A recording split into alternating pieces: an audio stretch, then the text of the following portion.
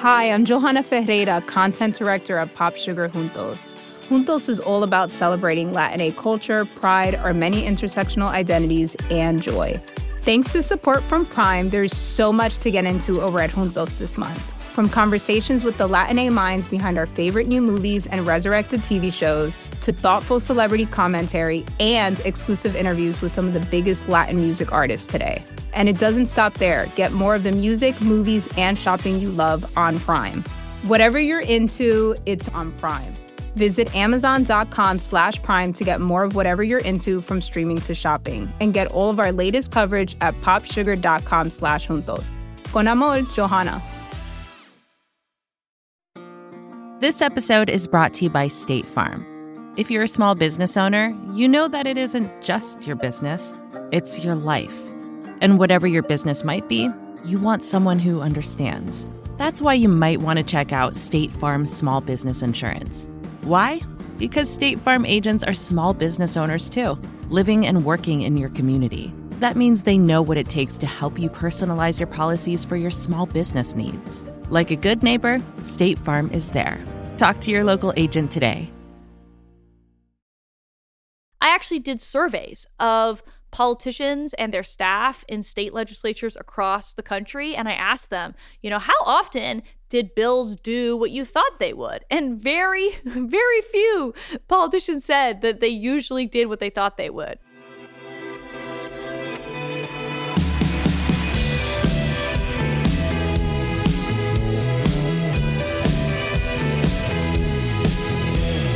Hello and welcome to the Ezra Klein Show on the Vox Media Podcast Network.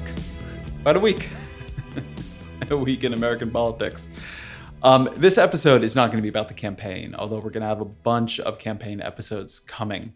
And I'm going to be joining some debates on this show that I think are important to do in October. So it's going to be a big month on the show.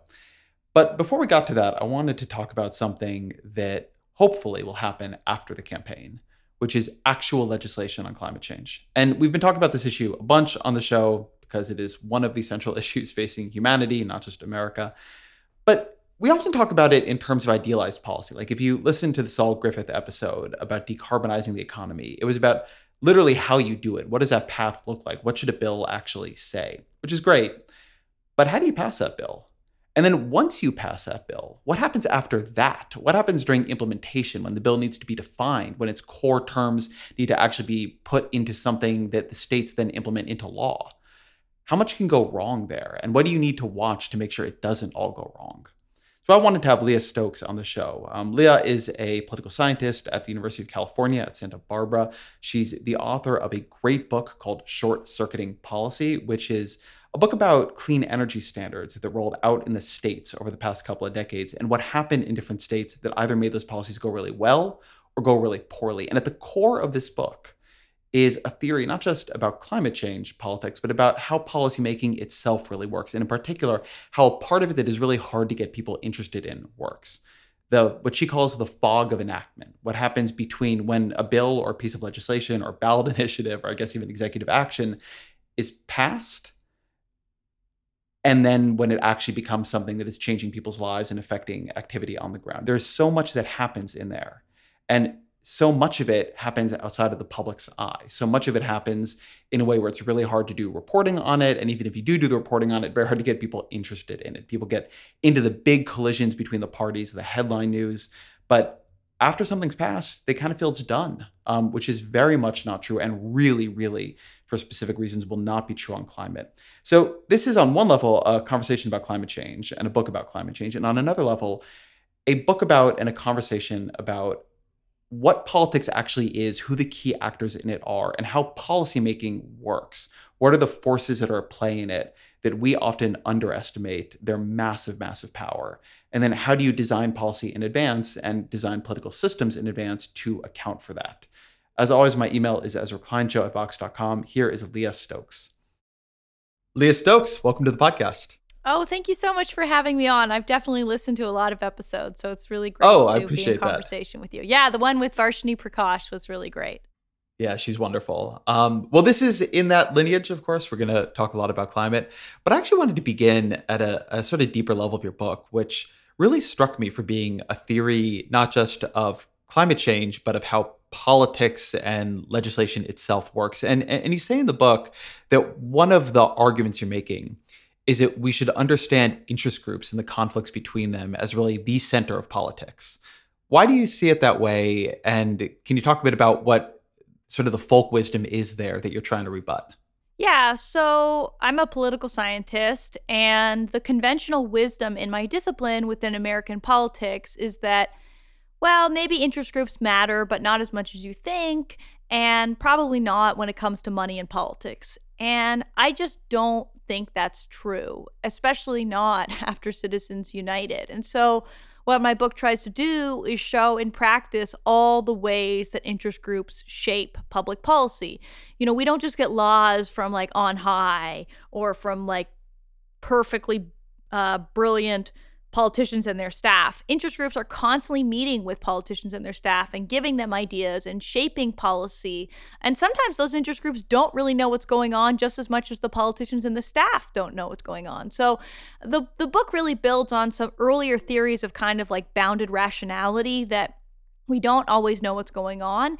And it also built on earlier theories from people like E.E. Schatzschneider that interest groups are really the core of what's going on. And I'll say today that people like Jacob Hacker and Paul Pierson are definitely within this camp, and my friend Alex Hurdle Fernandez too, who think that interest groups are central to American politics. But I wouldn't say it's the dominant view within political science. So let me, I think, frame some of what people might normally assume, which is that the public opinion is at the center of American politics, that politicians want to get reelected. To get reelected, they need to do things the public likes. If they do things the public doesn't like, they're likely to lose office. And so both politicians and interest groups are bounded by the pre-existing and, I would say importantly in this telling, relatively stable and exogenous views of the public. Why do you think that's wrong? If only it were so, right? I kind of call that the folk theory of democracy, right? That, and other people do call it that in the discipline too. You know, it's like we think the public has these views, that politicians listen to the public, that they make that into the laws. And unfortunately, we have a bunch of evidence accumulating that that's just not the case. So I did this study with Matto Mildenberger and Alex Hurdle Fernandez, where we surveyed chiefs of staff and legislative directors in Congress. These are the most senior staff who help politicians make decisions about laws. And we asked them, what do you think the public thinks about gun control, something like an assault weapons ban? What do you think the public thinks about taking action on climate change? What about the Affordable Care Act?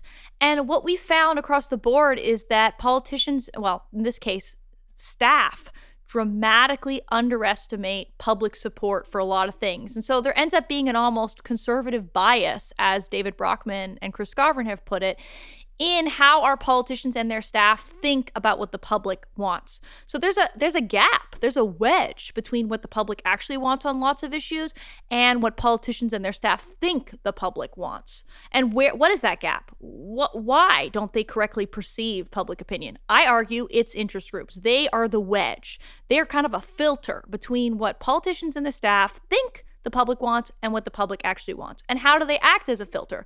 Well, they run their own polls where they kind of give these leading questions and then they show that information to politicians.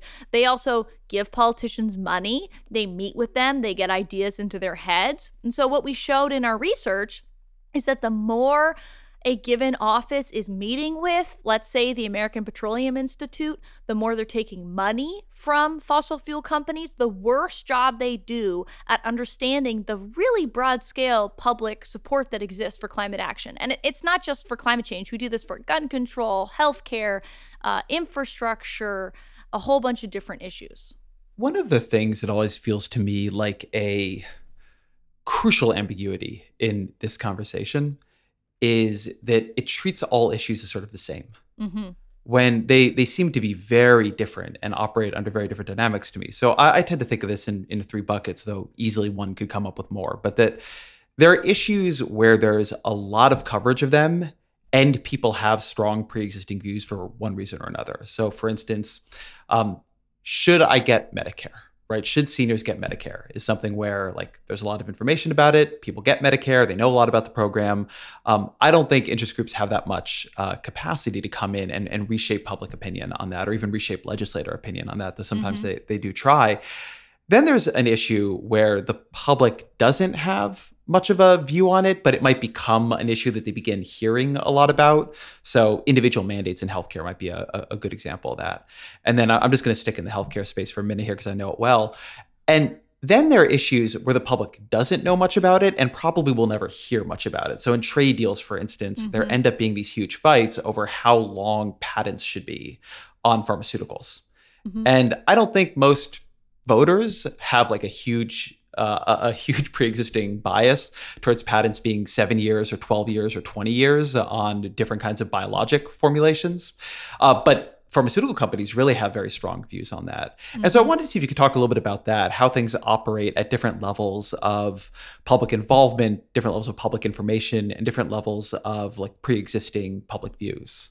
Yeah, we could kind of talk about that as like salience or visibility or the intensity of public preferences. Those are some different things. And we actually did the same study that we did on chiefs of staff and legislative directors in Congress. We also did it with state legislators themselves as well as their staff. We haven't published this work yet because we just haven't gotten around to it.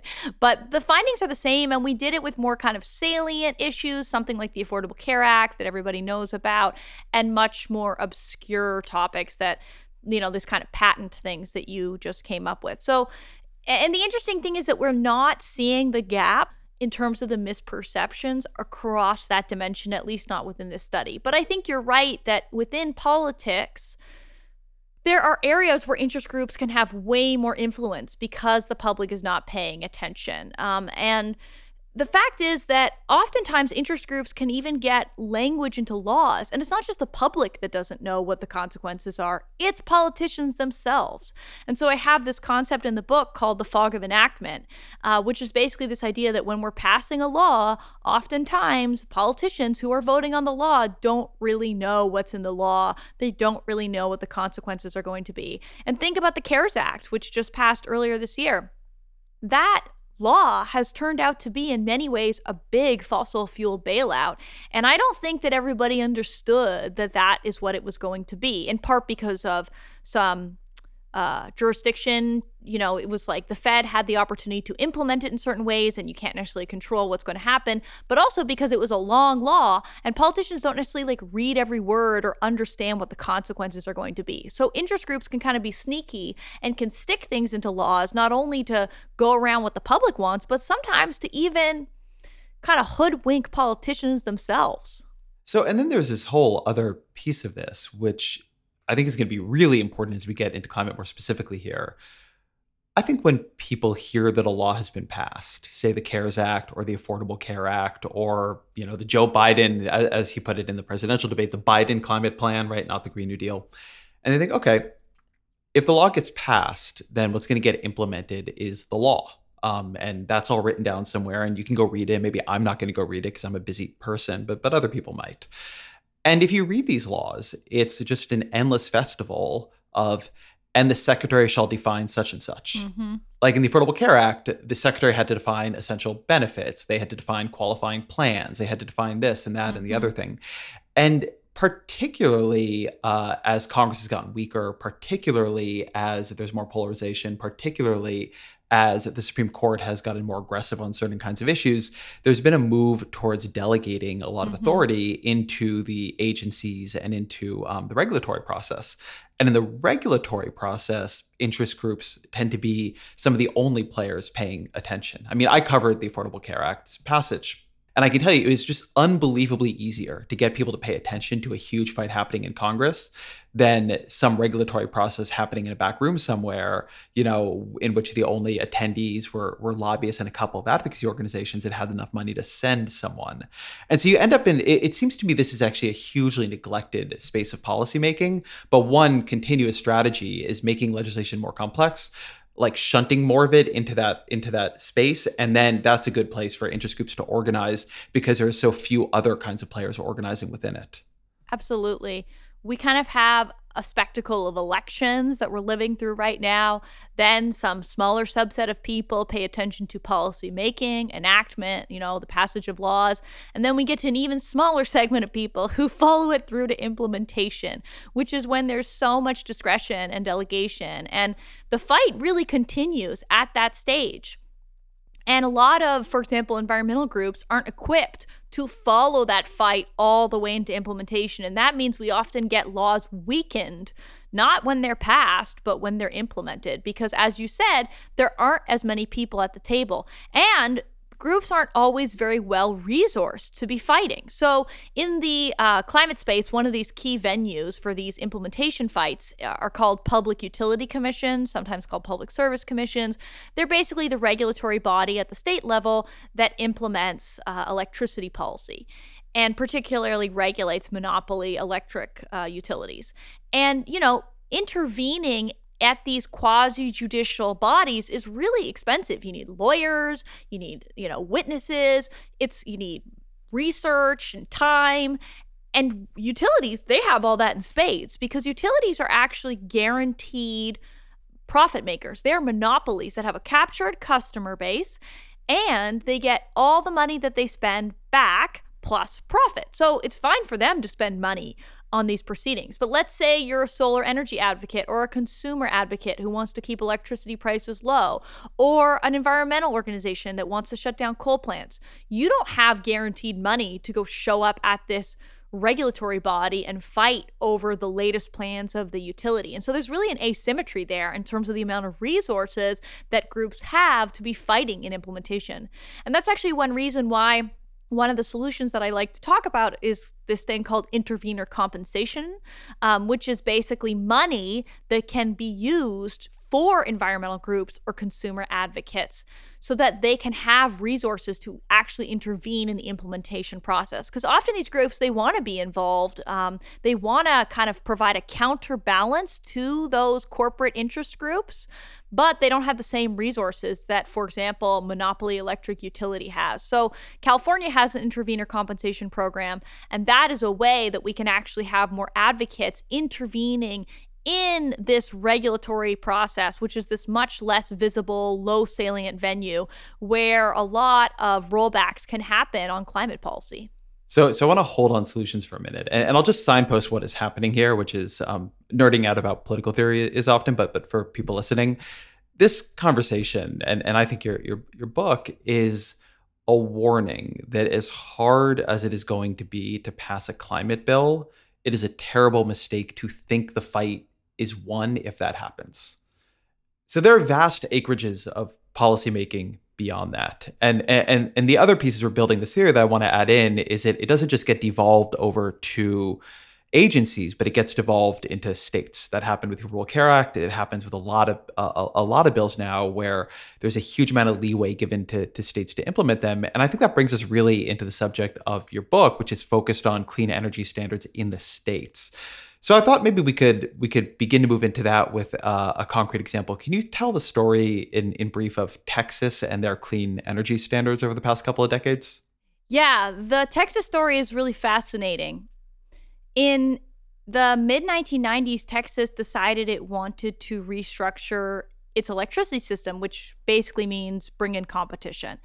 And one of the ideas that came up during that time was to run this big public opinion exercise where people would all get together. It was kind of like a citizens' assembly. They would deliberate over what the energy system should look like.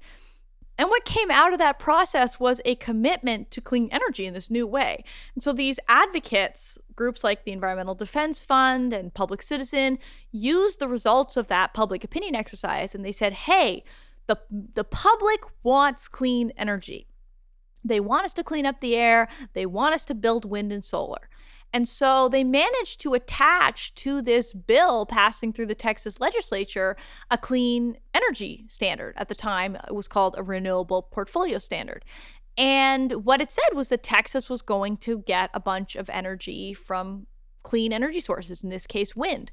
And so Texas actually acted in 1999 before even California did to pass its first target for clean electricity.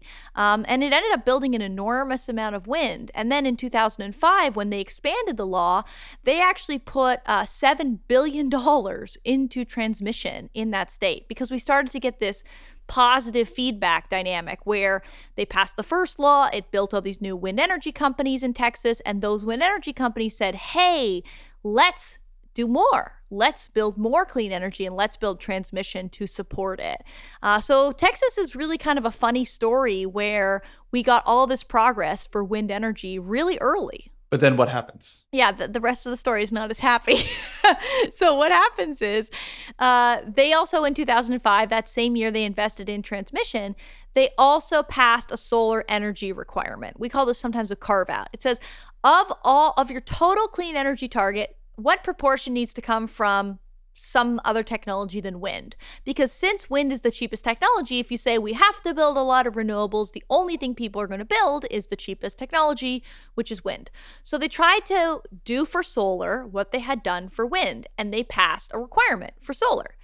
But when that law was passed, there weren't environmental groups at the table negotiating the final provisions. So when it went to the Public Utility Commission to be implemented, what happened was fossil fuel group lobbyists showed up and they said, oh, hey, when we said we had a goal for renewables, that was legally binding because you see, we use the word goal.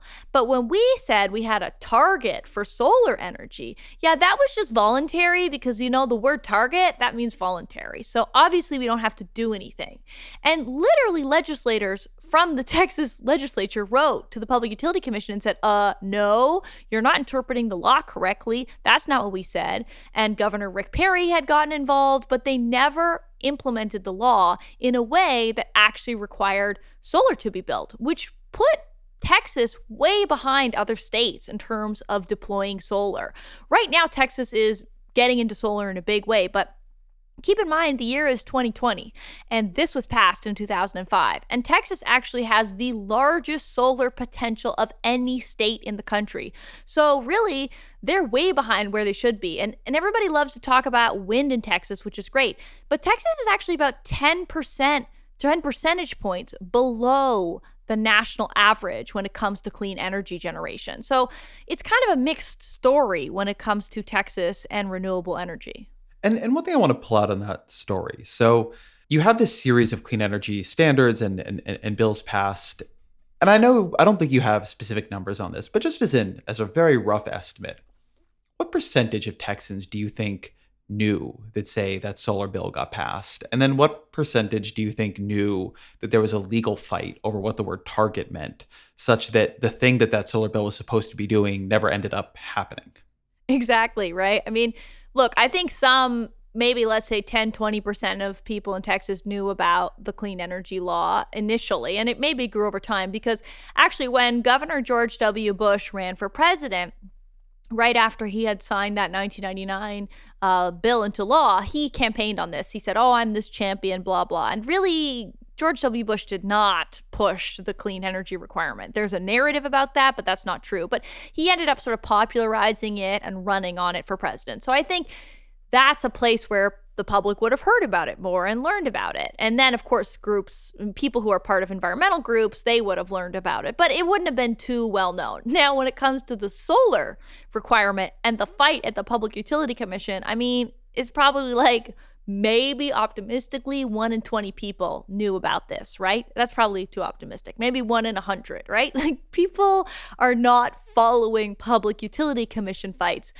People don't even really know what a Public Utility Commission is. And that gets super nefarious and problematic when you have elected public utility commissions, which you have in states like Arizona, right? Because people are now voting for politicians to run these regulators that they don't even really know what it is, and they're paying very little attention to, and the turnout for those races ends up being really low as well. The Ezra Klein Show will return after a quick message from our sponsors.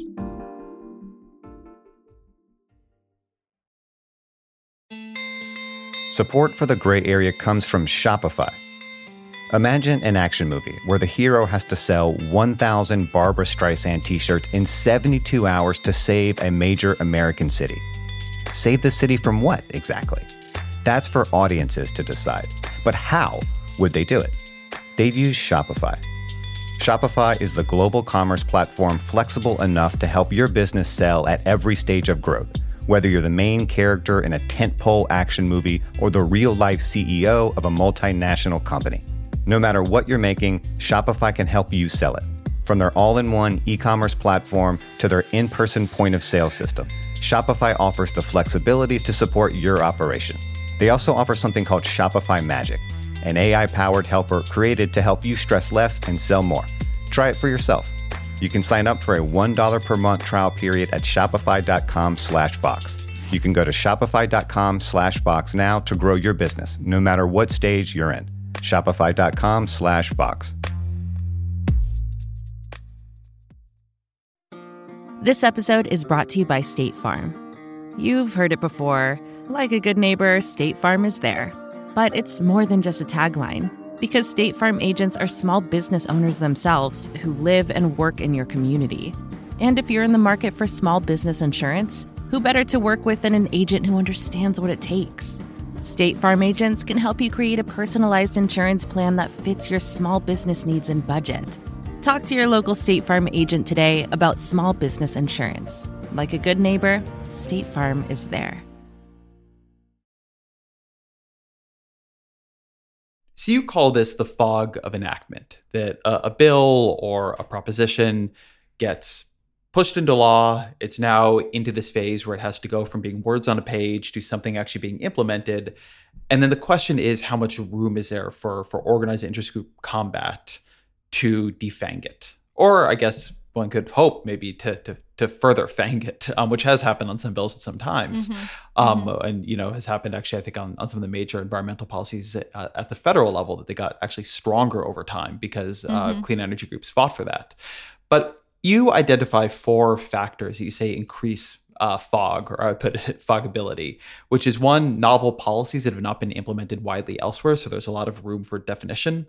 Major reforms that involve complex and detailed rules, policies that are in technical domains, and policy areas that have overlapping jurisdictions across the state and federal government. Can you talk a bit about that from the standpoint of federal climate policy? Is that the kind of policy that, as you see things being proposed by the Biden campaign and others, falls into that can get really foggy space, or is there some reason to think it'd be protected? I mean, absolutely. When you think back to the Waxman-Markey fight back in 2009, which I know you know about, and I think you wrote about a bit at that time, that was a really long and complicated bill, right? And so I think 600 pages or something like that. And so people didn't read every page. They didn't understand every provision, right? The more long and complex your bills are getting, the more difficult it really is to understand what it's going to look like. And if you're designing a cap and trade program and you're giving all these free allocations to different industries, like, how's that actually going to operate in practice? It's pretty hard to know in advance. One of the quotes I use in the book is actually one from Nancy Pelosi over the Affordable Care Act. When that really long and complicated bill was being passed, she also said, you're going to need to see what this bill is like when it's actually a law, and when we can get it into practice and we can get outside of this sort of fog that the media is creating, or that, interest groups are saying, here's what's in the bill or whatever, and it's not necessarily accurate. So a lot of the times, politicians, when they're negotiating over a bill, struggle to understand what is it going to look like in practice. And this isn't just like my theory. I actually did surveys of politicians and their staff in state legislatures across the country, and I asked them, how often did bills do what you thought they would? And very, very few politicians said that they usually did what they thought they would, or that they weren't caught off guard during implementation. So there is this fundamental gap between the writing of the laws and the implementing of them in practice. And I think with the federal climate fights that we're hopefully going to have in 2021, we're probably going to see a similar dynamic. If we have a comprehensive climate bill, it's going to be hundreds of pages long. It's going to touch electricity, transportation, buildings, heavy industry, agriculture, oil and gas. It's going to touch so many parts of our economy. And so it's going to be difficult in advance to fully understand all the provisions, particularly when they interact with state laws, right? What if you have an existing state law for clean energy? How is a federal clean electricity standard going to interact with that, right? You have to think all these things through when you have these shared jurisdictions between the federal government and state legislatures and public utility commissions. I want to touch on that Nancy Pelosi quote for a minute, because it's a great moment in politics as a teachable quote, which is, if I'm remembering it correctly, it is, we have to pass the bill so you can find out what's in it. Exactly. And Republicans jump on this quote and say, this bill is secret. They're hiding it from you. What Pelosi means when she says that is that the bill is being misrepresented by all of this money being spent to defame it, and Sarah Palin talking about death panels, and that once it is passed, the American people will see that it's a good bill and they're going to enjoy it.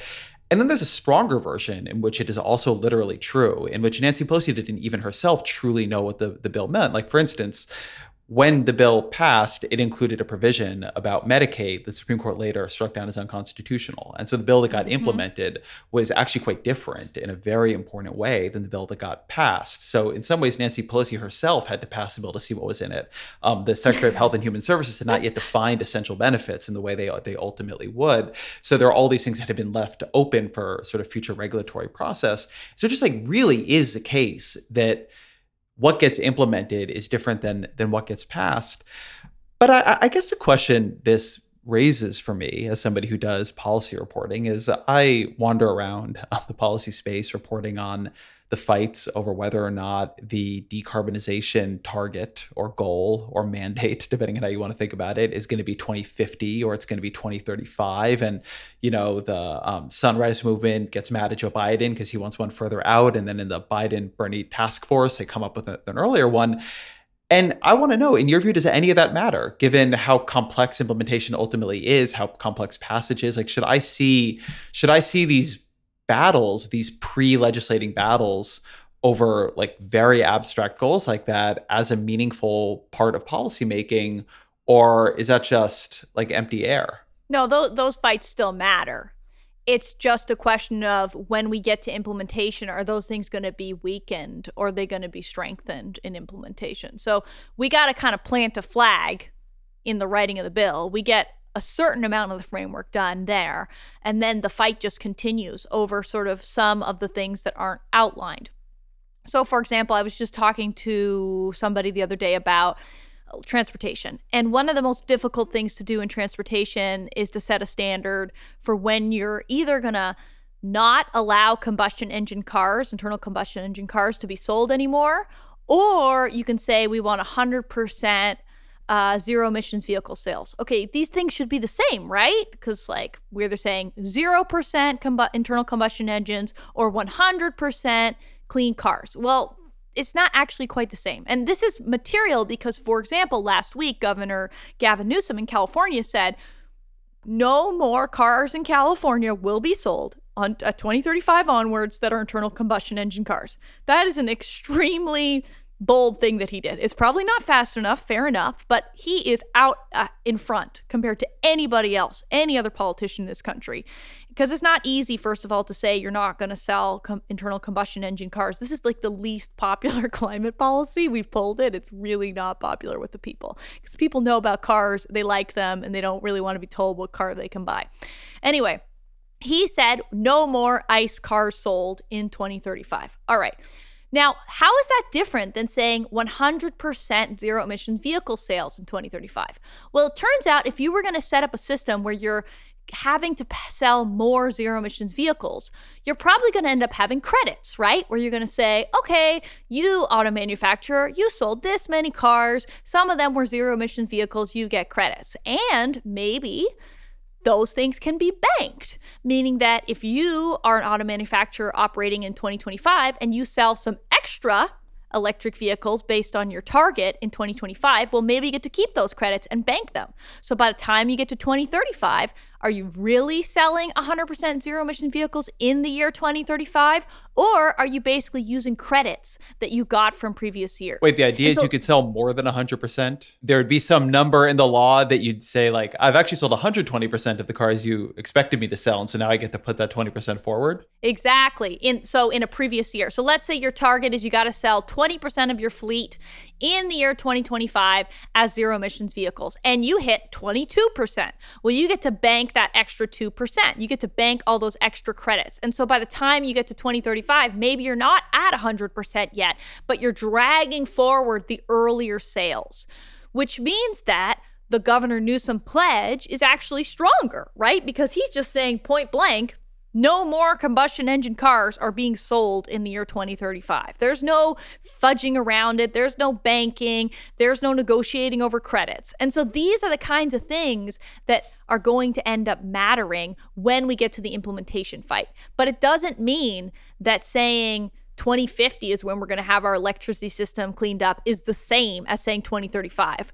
Fundamentally, a 2035 target is way stronger, because if we end up having some kind of like banking system that maybe fudges it and we get to, I don't know, like 2036 or 2037, that's not as bad as getting to 2050 and having some kind of system that's fudging it where you're now getting to like 2055 or something like that. So the rules in the law really matter, but the implementation fights over these specific decisions also matter for how we're actually going to cut emissions. How do you write a bill to give yourself the best chance of winning those implementation fights in advance? It's hard, right? There's a trade-off, right? Because sometimes you want laws to be ambiguous to give you cover. There's a funny story in the Texas case that we talked about where the Texas legislature is not exactly known for spending money. This is a legislature that meets 6 months a year, every other year. They're not in the business of big government. And yet they passed this really big transmission build out. And what they decided to do is defer to the Public Utility Commission to decide how much money they would spend. And they did that probably intentionally so that they didn't get blamed. And their estimates for how much money they were going to spend was like maybe a couple billion. Well, they ended up spending $7 billion. And I actually have a quote in my book from one of the fossil fuel lobbyists saying, if we knew how much money they were going to spend on this transmission thing, we would have fought it a lot harder. So sometimes you want to keep it ambiguous so that, the implementing agency, which maybe you have some control over because it has executive appointments and you have a Democratic governor, let's say, you want to defer to them. And then they can make these kind of technocratic decisions and maybe they can expand the pie, as we saw in that Texas case. But then there are other situations, like, for example, when we think about the Supreme Court maybe being very conservative and taking any kind of ambiguity and interpreting it in a bad way for climate action, where we really want the laws to be ironclad. We want them to be very specific. We don't want to give a lot of leeway to implementing agencies to sort of interpret things, because that might be where things could get struck down in court. And there's a whole other problem when it comes to federal policy called the Senate. I don't know if you've heard of it. I have not, but I'd be appreciative for any information you can give me. It's a thorny little institution we have. And, they have all their own rules about like what can be passed, if it's a budget bill or not, and what's allowed to go in a budget bill, and how many votes we need to pass something that isn't in a budget bill, right? So layer on top of all these implementation problems, we also have to just think about how are we going to get these laws passed in the first place if we still have a filibuster, if we still have the Byrd rule, how do we get these things through budget reconciliation too? So it's a very complicated issue. And there are trade-offs, right? Because maybe you need to design a law in one way so that you could get it through a budget resolution, but that opens you up to more problems on the implementation side, potentially. Yeah, so I asked you how to write a bill to win some of these fights in advance, and your answer just made me want to walk into the ocean and never come back.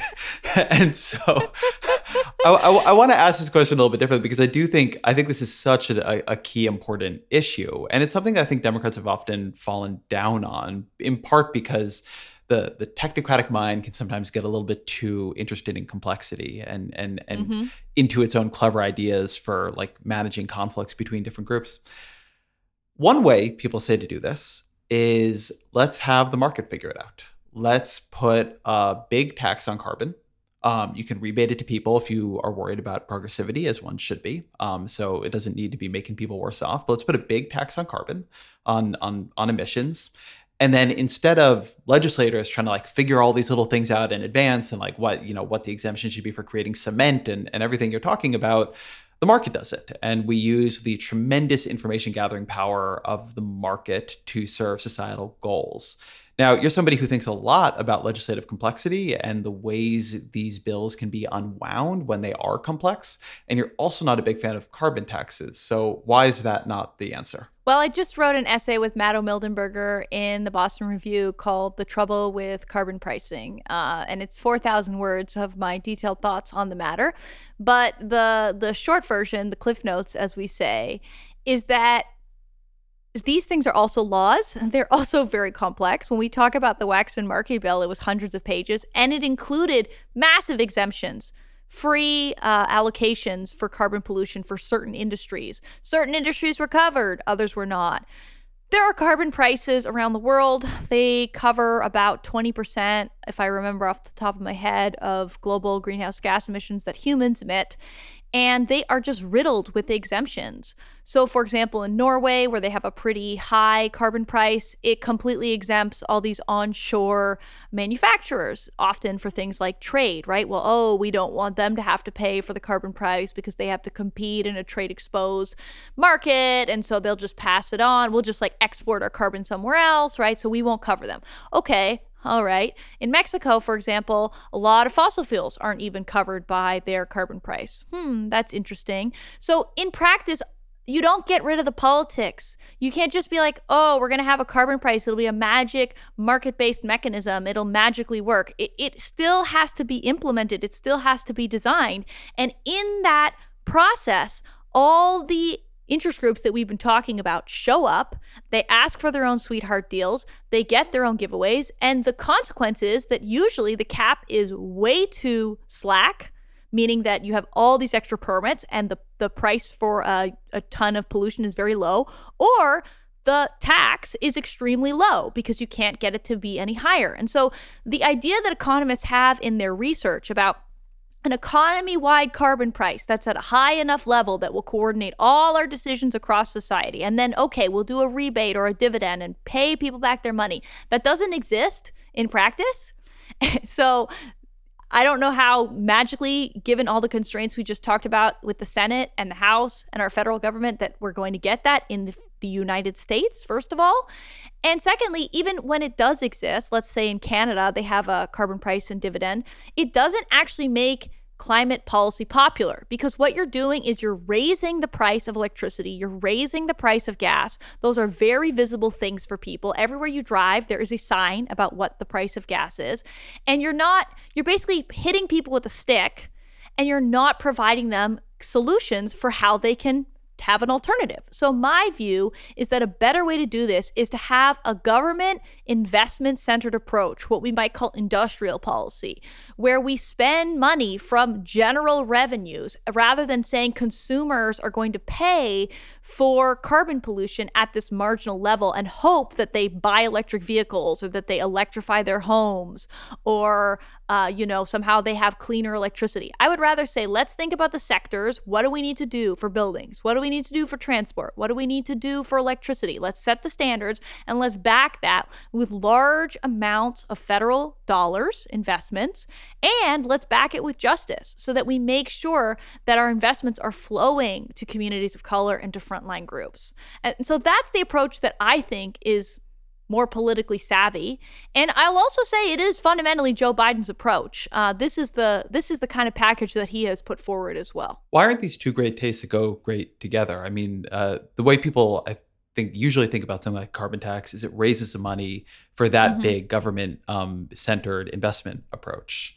Yeah, you can't raise enough money. But you can raise some money. You got to raise the money from somewhere. When you said it'll come out of general fund revenues, there's only so much money there, and we're already operating at deficits. So you could deficit spend everything here, and I tend to actually support that. That tends to be my view on this, which is let's pay for it later.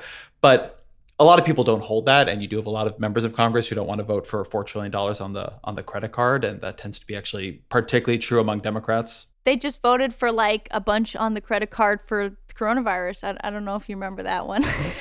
I do, but I don't know. One of the issues with Democrats is that a bunch of them are genuinely true believers on deficits. And so you end up having to work around them. This actually is my big question about some of the take you just had on carbon taxes, which I don't find myself very, having a very strong view on. But all of the political economy questions you had about the carbon tax exist on all of this stuff. Like all the ways that carbon taxes get unwound and riddled with exemptions. That'll be true for any kind of economy-wide mandate. The ways in which it's going to end up raising prices of fossil fuels that are scattered throughout the economy, that's going to be true on any economy-wide mandate. And so there's this way in which I feel like this can all trend you towards a little bit of nihilism, right? I don't think it is true on the standards approach. I mean, but isn't your book about how the standards keep getting unwound at the state level? Yes, they can get weakened, certainly, but they get less weakened than a carbon price. We have fewer states with a carbon price right now than we have with the clean electricity standard. And we have 10 states right now that are targeting 100% clean electricity. We have one state that has a comprehensive economy-wide carbon price, which is California. So, yes, we have similar problems across both. I take the point, but they're much less under the standards thing. Mine is to show all the bloody details of the standards. But if you want to read the same thing for carbon prices, you can read Carbon Captured by Matto Mildenberger. It goes through all that, and it is worse for that scenario. So that's one thing. The second thing is, no, standards do not have to be consumer facing. Those are choices, right? The federal government could think about what Bernie Sanders proposed for his climate plan, right? The federal government could spend money, give out grants, as the House Committee on the Climate Crisis has suggested, as Joe Biden has suggested, as he did under the American Recovery and Reinvestment Act through the 1603 grants program. We can spend federal money to do these things, whether that's buying back old cars, giving tax credits, or more to the point and better, direct grants to people to buy electric vehicles, right? There are choices about if we're putting this on consumers, which is fundamentally what a carbon price will do, or if we're trying to put it more into deficits, into general government revenue, through, for example, taxing billionaires, those kinds of things. So I do think that there are fundamental choices here about who pays, and the standards approach does not have to be primarily a consumer-facing cost. The Ezra Klein Show will be back after a short break. Last week, Kanye West accused one of the biggest Twitch streamers of being an industry plant. It's an idea that comes up so often on platforms like TikTok and elsewhere. You see people who have blown up seemingly overnight, and the question is, who's behind them, right? That's what everyone wants to know. Tipping the scales and pulling the lever to make them seemingly the next it thing on the internet. This week on Power User, is it even possible to create an industry plant on the internet? And if so, how?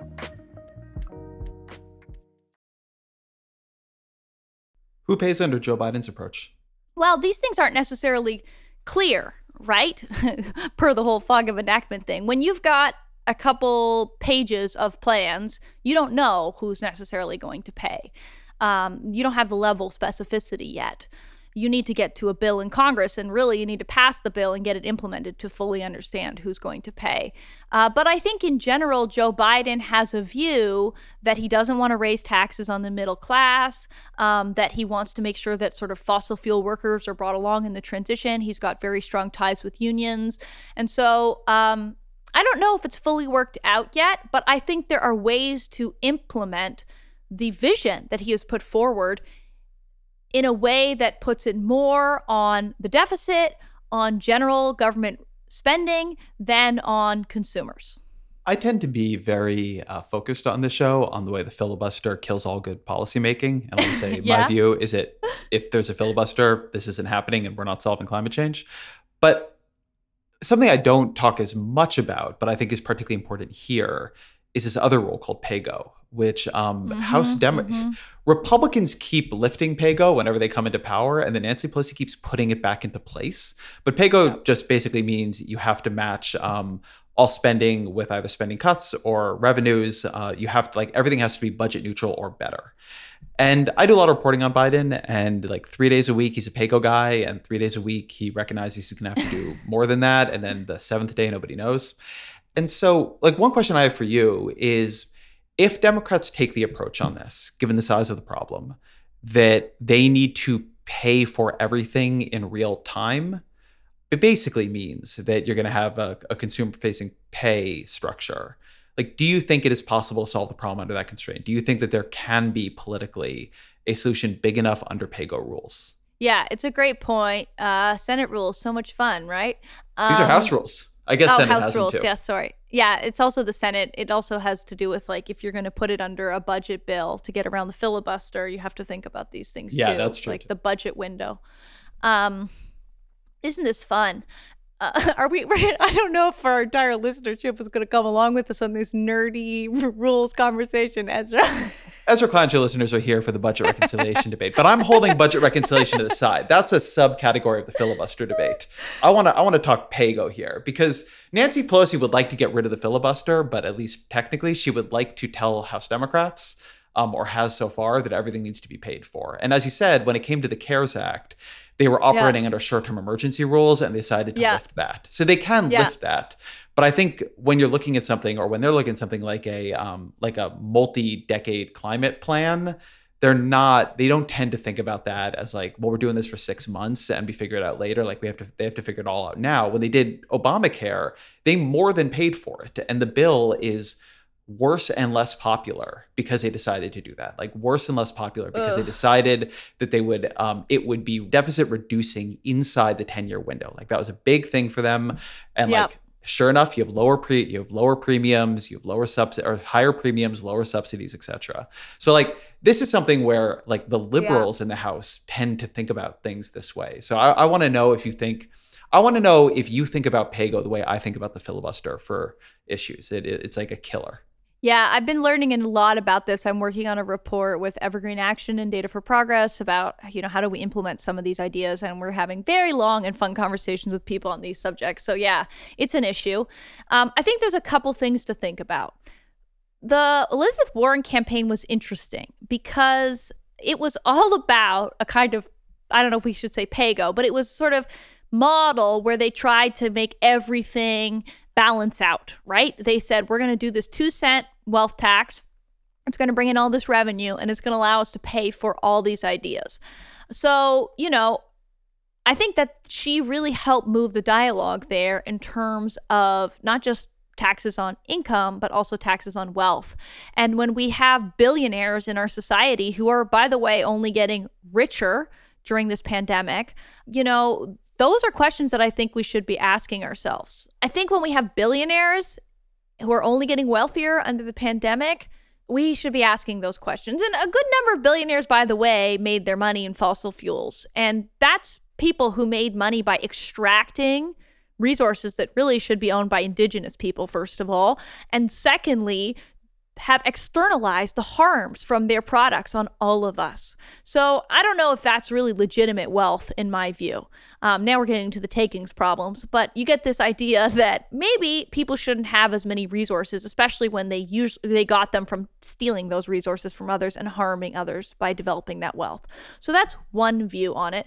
I think another view, which certainly people, I think Adam Tooze has been somebody writing about this. When you think about climate change, it is an issue where deficit spending makes a lot of sense, right? Because it's kind of like if you were going to retrofit your home. If you're going to do energy efficiency, maybe put solar, get rid of fossil gas in your home, you're going to pay some upfront costs. And then your electricity bills are going to be lower, right? You're not going to have gas bills anymore, and you're going to save money over the long term. So maybe that's a great opportunity to finance it, to take on some debt at your household level, do all these retrofits, and then you can pay it back. And over the longer term, you're going to make money. Now, that will maybe be outside the hypothetical 10-year window that we're talking about in Congress. But the point is, with climate policy, we are doing things now that are going to create benefits in the coming decades, right? And so it is a kind of situation where deficit spending actually makes a lot of sense. And I think part of the problem that I see, and this is not meant to be ageist, is that a lot of our members of Congress are older and they aren't thinking about what it's like to be living in your 30s or your 20s or being a teenager and just looking out at what the world is turning into, watching an area the size of New Jersey burn on the West Coast this summer, waking up to orange skies. People are just so scared. Even young Republicans are really scared about climate change. And so, maybe it's easy to be like, oh, this issue's not that important. We shouldn't rack up the deficit for it, right? But I think when you're younger and you're looking at the kind of world that you're growing up in and you're trying to decide, like, should I even have a kid or not? Which is really a major issue for a lot of people. It's kind of like, really? You don't want to spend money today so that we can have a livable future? So I think that those kinds of conversations really need to be pushing this sort of narrow-minded view that, like, we can't spend money today to, save the future of everybody who's like 40 or below. My line on this, which I now have to say while choking on the smoke that surrounds me all the time here in California, is, if you think addressing climate change is expensive, wait till you see how expensive not addressing climate change is going to be. Exactly. It's really pretty bad. Speaking of California, California has done very aggressive clean energy standards over the years. As you mentioned, Governor Newsom recently came out saying we were going to stop selling combustion engine cars here, internal combustion engine cars here in a couple decades. They also to some degree have a carbon price. And you talk about California as somewhere where the feedback loop caught on, where the clean energy rules began developing intergroup pressure that began pushing for better clean energy rules. And so you've actually had a ratchet effect of stronger and stronger policy on this. What are the positive lessons, if you still hold to that view, that can be learned from California? Well, the first thing to note is that a lot of the progress we've made in California is not from the carbon price. It is from these standards that we're talking about: the clean electricity standard, zero emission vehicle standard.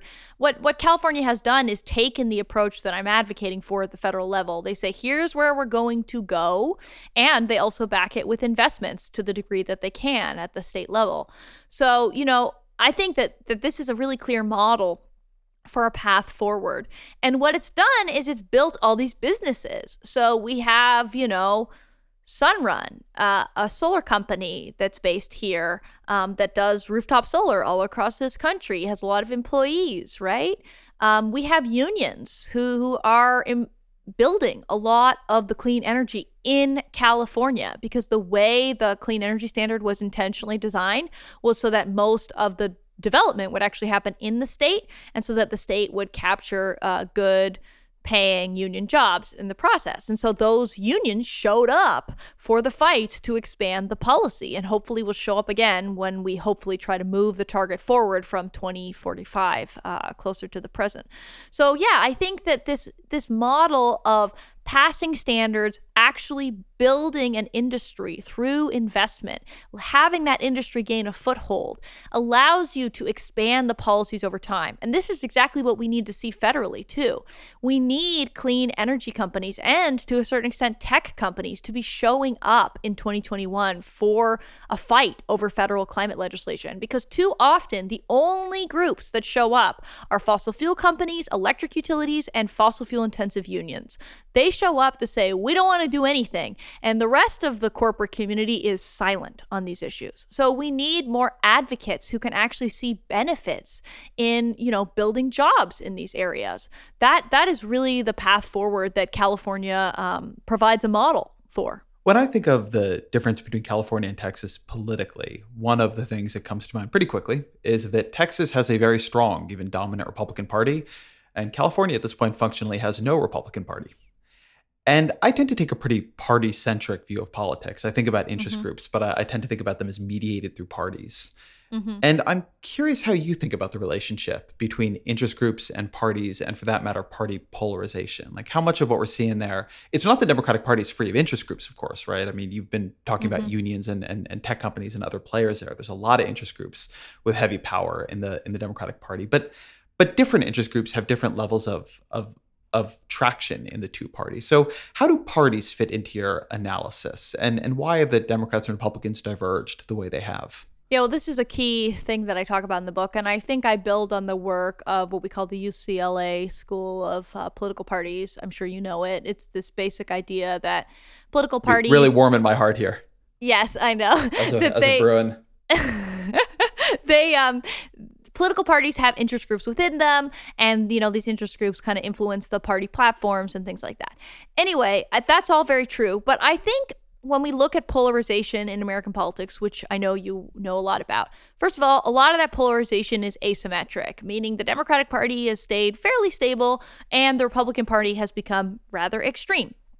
And one thing that people like Senator Sheldon Whitehouse points out is that an enormous amount of the money that the Republicans have for, in terms of campaign contributions is from the fossil fuel industry. Massive amounts. We don't fully know because some of it is not going through a sort of direct channels. It's going through what we might call dark money groups, but an enormous amount is happening. And one key thing that fossil fuel companies and electric utilities have been doing is that they've been playing in primary fights, particularly at the state level, but to some extent federally as well. Basically what they do is that if you're a Republican and you decide, oh gosh, I really have like wind energy growing in my district, it's creating jobs, this is this great thing, we should have more clean energy. And you start to vote either to keep clean energy laws or expand them. Fossil fuel companies like Koch Industries, in the case of Kansas, show up and they say, hey, you're voting the wrong way on this issue. If you don't straighten up and fly right, we are going to pull your money. And you're going to find yourself with a well-funded primary challenger. And the crazy thing is, let's take Kansas, for example. Where do Kansas Republicans running for state house get their money? They get their money from the Kansas Republican Party. One of the main donors to the Kansas Republican Party is Koch Industries. Okay. They get their money from the Kansas Chamber of Commerce. One of the main donors to them is Koch Industries. And then they get money from Koch Industries directly. So fossil fuel money is in there all the way around. And if the party decides to pull money from you under pressure from one of their big donors, then suddenly you don't have money from any of your top donors. And instead, you find yourself with a very well-funded primary challenger. Now, let's say you still win your race, as, for example, Russ Jennings did in Kansas. This is the exact scenario that played out in Kansas for him. He ended up getting money from the wind industry, not as much as he would have had from the fossil fuel industry, but some, and he ended up winning re-election. Well, even if he wins re-election, everybody else in the party is watching. They're seeing what just happened to Russ Jennings, and they're saying, gosh, I don't want to be voting that way on that bill because I don't need a primary challenger. That's stressful. I don't want to lose my job. I don't need the threat of it. And so it sends a real chilling signal throughout the entire Republican Party that this is a litmus test issue. You do not want to be on the wrong side of this. And we've seen this play out federally. Take Bob Inglis, for example. He was a Republican in Congress who had a kind of awakening moment. He went on a scientific trip to, I think, Antarctica. He started to understand that climate change was real. His son said to him, Dad, this is a really important issue. You're on the wrong side of this. And he started to speak out and work on climate change. And what happened? He found himself with a very well-funded primary challenger. And so my view is that a lot of the polarization that we have seen, particularly in the climate and energy space, is coming through campaign contributions from interest groups, namely fossil fuel companies and electric utilities, and that is dragging the Republican Party towards extremist positions. So there's a weird divergence here because, as you say, fossil fuel companies have a ton of money, and there are similar donation rules that apply to the Democratic and Republican parties. So if it were just the money, it would be very valuable for fossil fuel companies to get the Democratic Party to go where the Republican Party has gone, which is into denialism or doing nothingism, or as you write, sometimes just into straight up delay. Mm-hmm. And over the past 15, 20 years, what we've seen is the Republican Party has gone from having a pretty healthy number of Republicans who are open to doing something on climate change. For instance, John McCain had a cap and trade bill in his 2008 presidential platform, and he was a co-sponsor of one in the Senate. And then a couple years later, after a primary challenge, in fact, he begins questioning the science of climate change.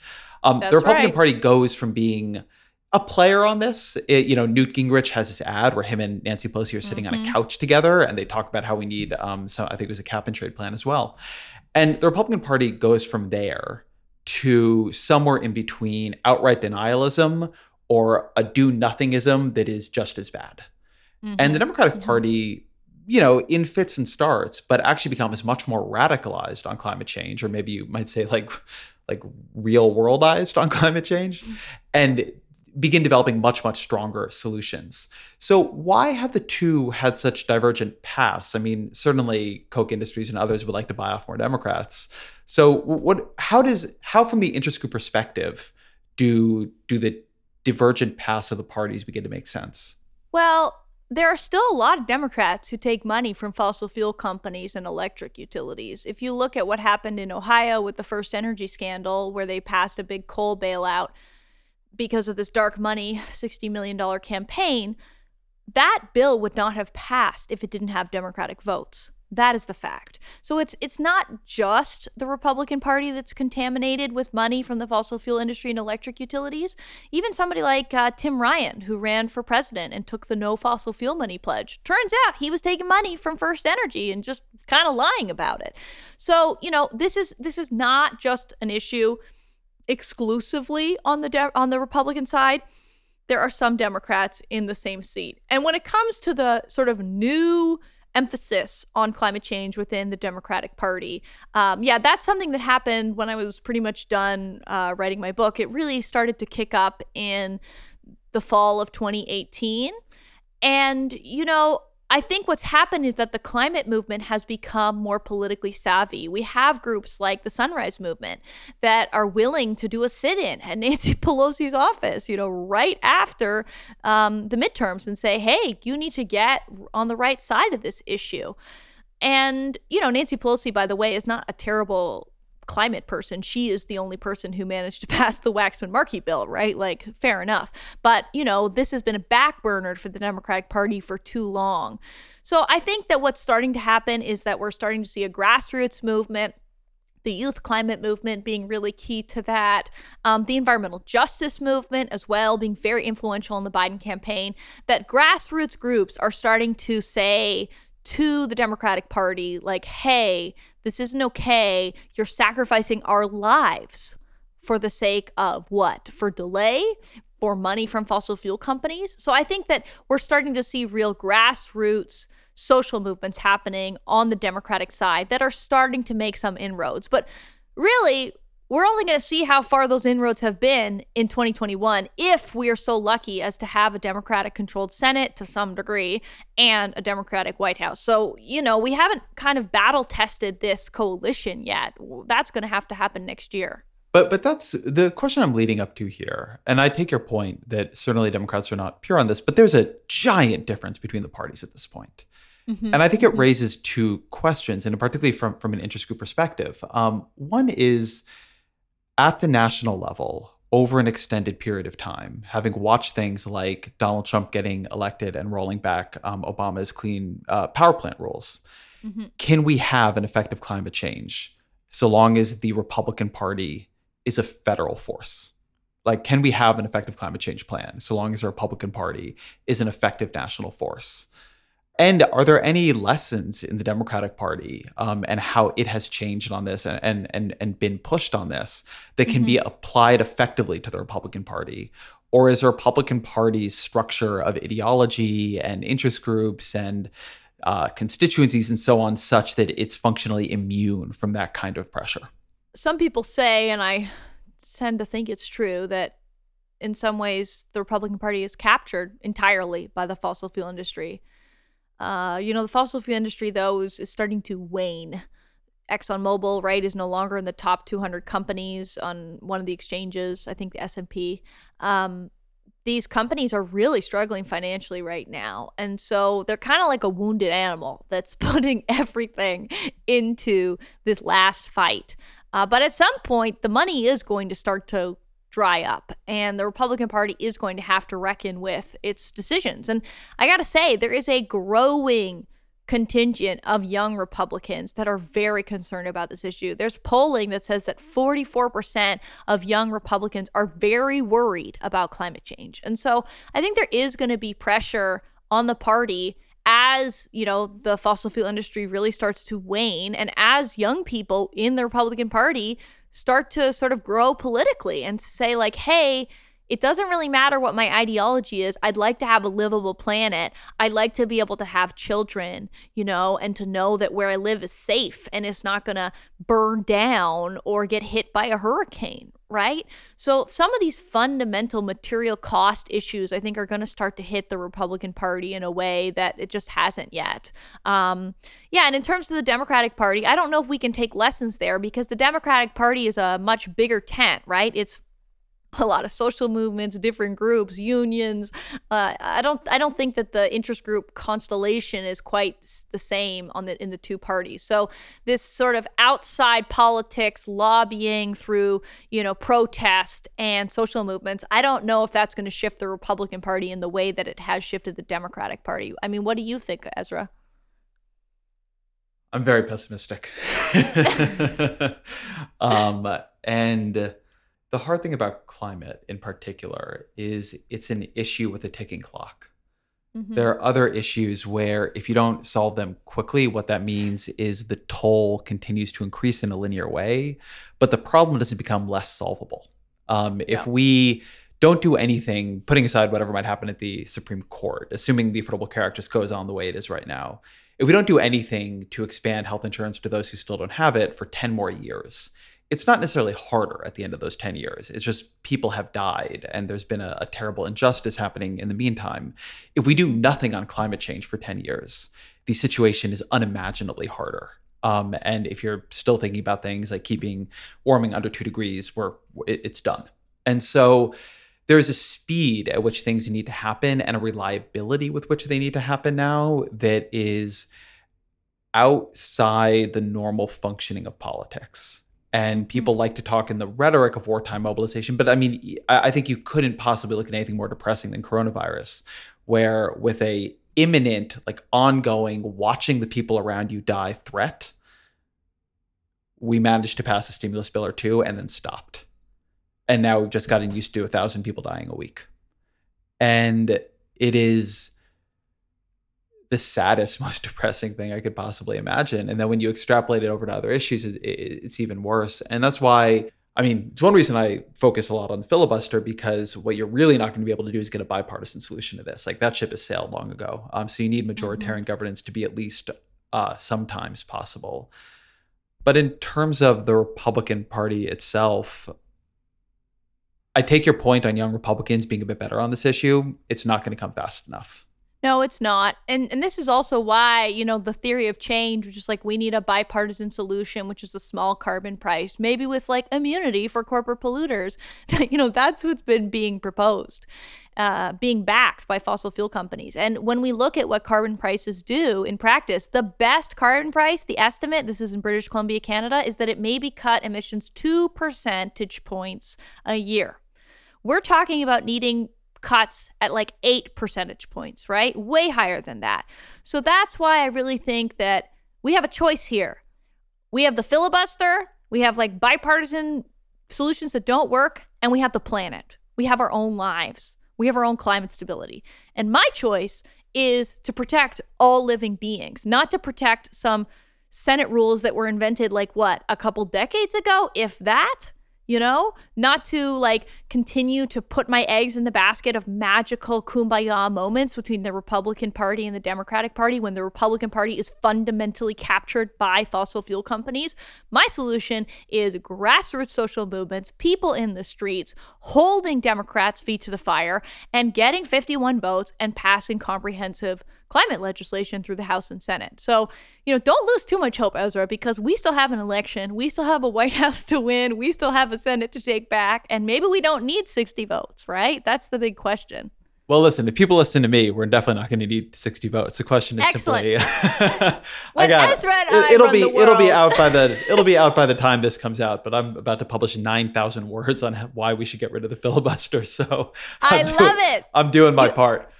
Definitely put some climate stuff in there if you don't already have it. It's in there. But but one thing I want to hit on before we close out here, which I do also think is important, something you talk about in the book, is we focused here on the fog of implementation.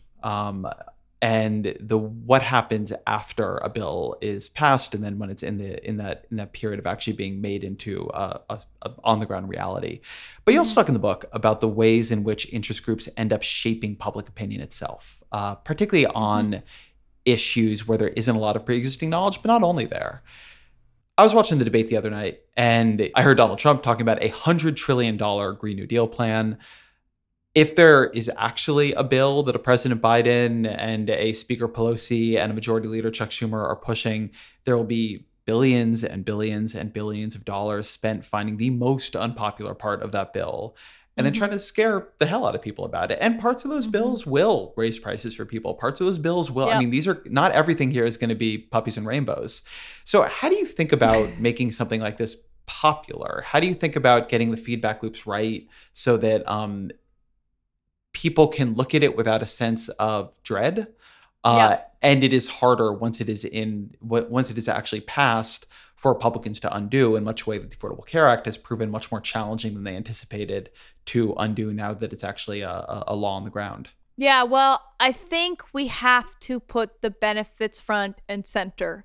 We have to focus on job creation, which is not just some, idea in a white paper. If you get overwhelmed by climate change and the scale of what's necessary and the pace of change that's necessary, the flip side of that is there's a lot of work, right? We got to do a lot of things really quickly, which means there's a lot of jobs. And so I think making sure that we get jobs into communities across this country that are good paying jobs quickly is a way that we will have a constituency of people, of companies, of individuals saying, I really like this thing. It's keeping me employed. It's giving me meaning and purpose in life. It's allowing me to pay my paychecks. This is a good thing. Take, for example, building retrofits. Probably right now your home runs on fossil gas, meaning if you're cooking dinner or you're heating your home, you're burning fossil gas. We got to stop doing that if we want to address climate change. And now our houses, they're all over this country, right? They're in every county, every town, every city, which means that there could be a company operating no matter where you are, including in like rural, disinvested parts of our country, where that company could go to homes and retrofit them and take out fossil gas.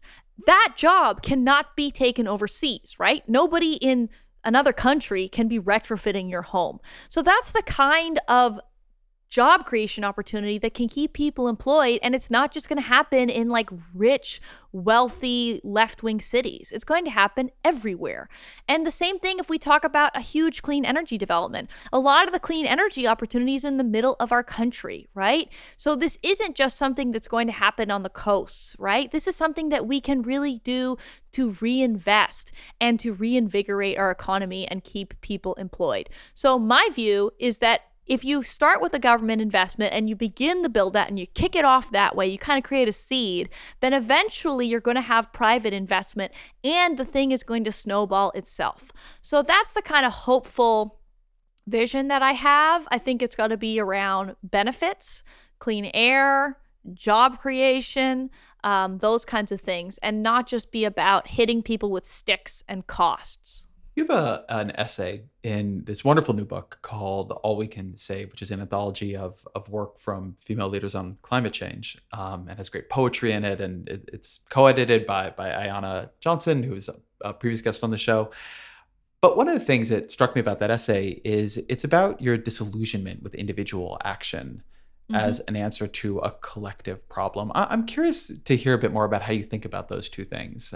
Like so many people in the climate movement seem really down at this point on thinking about things individually. And on the other hand, I'm often compelled by the idea that individual action is important because it gets people to think collectively. It makes them more open to collective solutions that reflect what their individual preferences have become.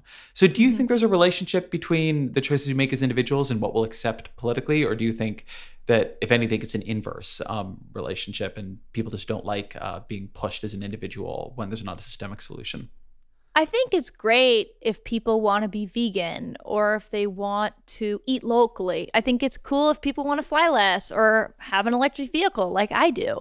But, Bill McKibben has said this, the first thing you got to do is organize. And the second thing you got to do is organize. And the third thing you got to do is organize. Like, none of us can solve the climate problem in our own lives. And I know that because I was a psychology undergrad and I ran these individual behavior change campaigns to try to get people to save energy.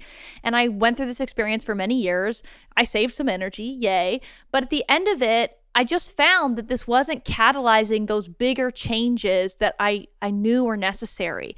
the theory that we had was that when individuals take these actions, that it's going to catalyze, bigger actions and bigger change. But the fact is that the government is really the structure of society that sets the rules that all of us operate in.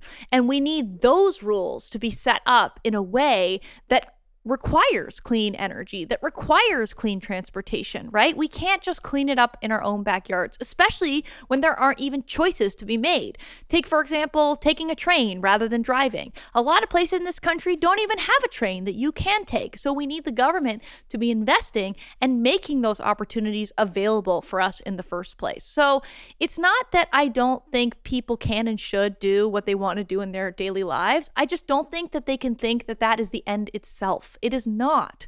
Recycling is not enough. I am a huge composter. I love it.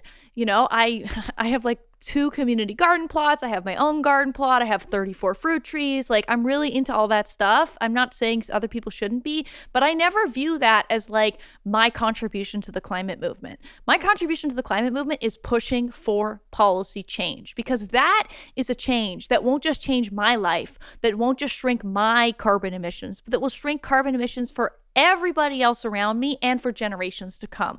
So we have to be focusing on these higher leverage opportunities. And it's really important that we don't fall into the trap of framing that the media is constantly giving us, certainly not you and your show, but or Vox in general, but mainstream media is constantly talking about climate change is about sacrifice and about giving up hamburgers and you won't be able to fly, and it's about shame and guilt and sacrifice. And that is not what this transformation is about. It is about job creation, clean air, equity, opportunity. That is what this is about. And so I want to push back against the framing that constantly gets put up there that you somehow need to be a pure person to be in this climate fight. It doesn't matter if you've got a private jet. I still want you pushing for climate action, because we need to make change at the systemic level that will affect all of our lives, not just our own backyards. So let's say you're listening to this and assume person is going to vote. What is the high leverage thing that individuals can do to be involved here? What do you, when people come to you and say, okay, I want to be involved, I don't just want to be composting, although composting is great, and not eating as many hamburgers is great, although can eat beyond hamburgers. What do you tell people to do? What do you think works? I enjoyed this little product placement. I totally had Beyond Meat just yesterday. Well, I think you've got to organize, meaning join an organization. In that chapter in All We Can Save, I list a bunch of them. But for example, if you're a young person, the Sunrise Movement or 350.org, the Citizens Climate Lobby, their specific solution, the carbon fee and dividend, is not my preferred solution, but they're an amazing network of environmental advocates and they organize locally. So find a group that's working on these things and plug into it. The Sierra Club. How could I forget the Sierra Club? Love the Sierra Club. They've got members all across this country fighting to shut down coal plants, for example. You can plug into their efforts too.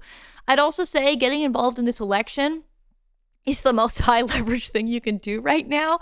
I give away a lot of money to candidates. I go to fundraisers. I do phone banking. I give my time. So if you can write letters, text people, phone bank, give money, show up, call your friends and your neighbors and your family. All of these things matter so much right now because we're, of course, not just in a fight for our climate future. We're also in a fight for our democracy. And those things are fundamentally linked. This is not a time to feel cynical and disillusioned. When RBG died, AOC went on Instagram and for 40 minutes gave this really great talk. And she said exactly what I think, which is that you can't quit now. Fossil fuel companies, they'd like you to quit. The authoritarian takeover of our government, which is currently happening, they'd all like you to quit and get cynical. So you can't give into that. This is the time that we have to fight and get organized and get involved. And that means getting organized politically and getting involved politically. And then if we're so lucky as to win the Senate and the presidency in 2021, the most important thing people have to do is pay attention to federal policy, call their representatives, and send individualized emails, not just a form mail. Make politicians see that climate change is something that you care about. Because when we had the Waxman-Markey fight a decade ago now, that didn't happen.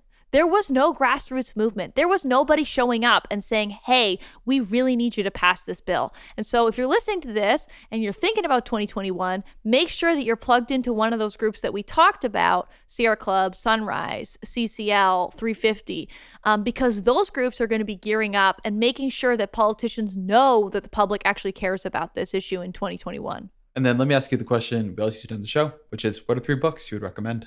Oh gosh, so difficult. Well, I run a climate book club on Twitter, which is sort of fun. And one of the books we read this year was Rising by Elizabeth Rush. It's about sea level rise, and I think it was like a finalist for the Pulitzer Prize. It's a really amazing story, beautifully written, very readable. So I'd recommend that. Another book that I read recently that I loved was The Education of an Idealist by Samantha Power. Have you read that, Ezra? I have. She's on the show. It's like 600 pages, which you think would be long, but I just went by. Also, she has this interesting story about how they handled the Ebola crisis under the Obama administration, which I feel like is very relevant for the COVID moment. I guess I'm going to say the third one. I'm currently reading War and Peace by Leo Tolstoy, and that is an epic, very underrated book. I'm not sure if you've heard of it. Definitely worth reading. We were talking before the show, Leah and I, about, because she was telling me she was reading War and Peace, and how I'm totally uncultured and have read like none of the big Russian novels. So I'm actually going to take this recommendation and start upping my education here. Your book is Short Circuiting Policy, which is great. And I highly recommend, not just for the insights on climate policy, but on policymaking more generally in a more granular way than people typically tend to get it. It's terrific. It's a really worthwhile book to read. And thank you for being on the show. Oh, thanks so much for having me and for reading my book. Means a lot. Thank you to Leah Stokes for being here. Thank you to Rosia Karma for researching. Jeffrey Geld is off this week, so thank you to Jackson Bierfeld for engineering. Ezra Clancha is Vox Media podcast production.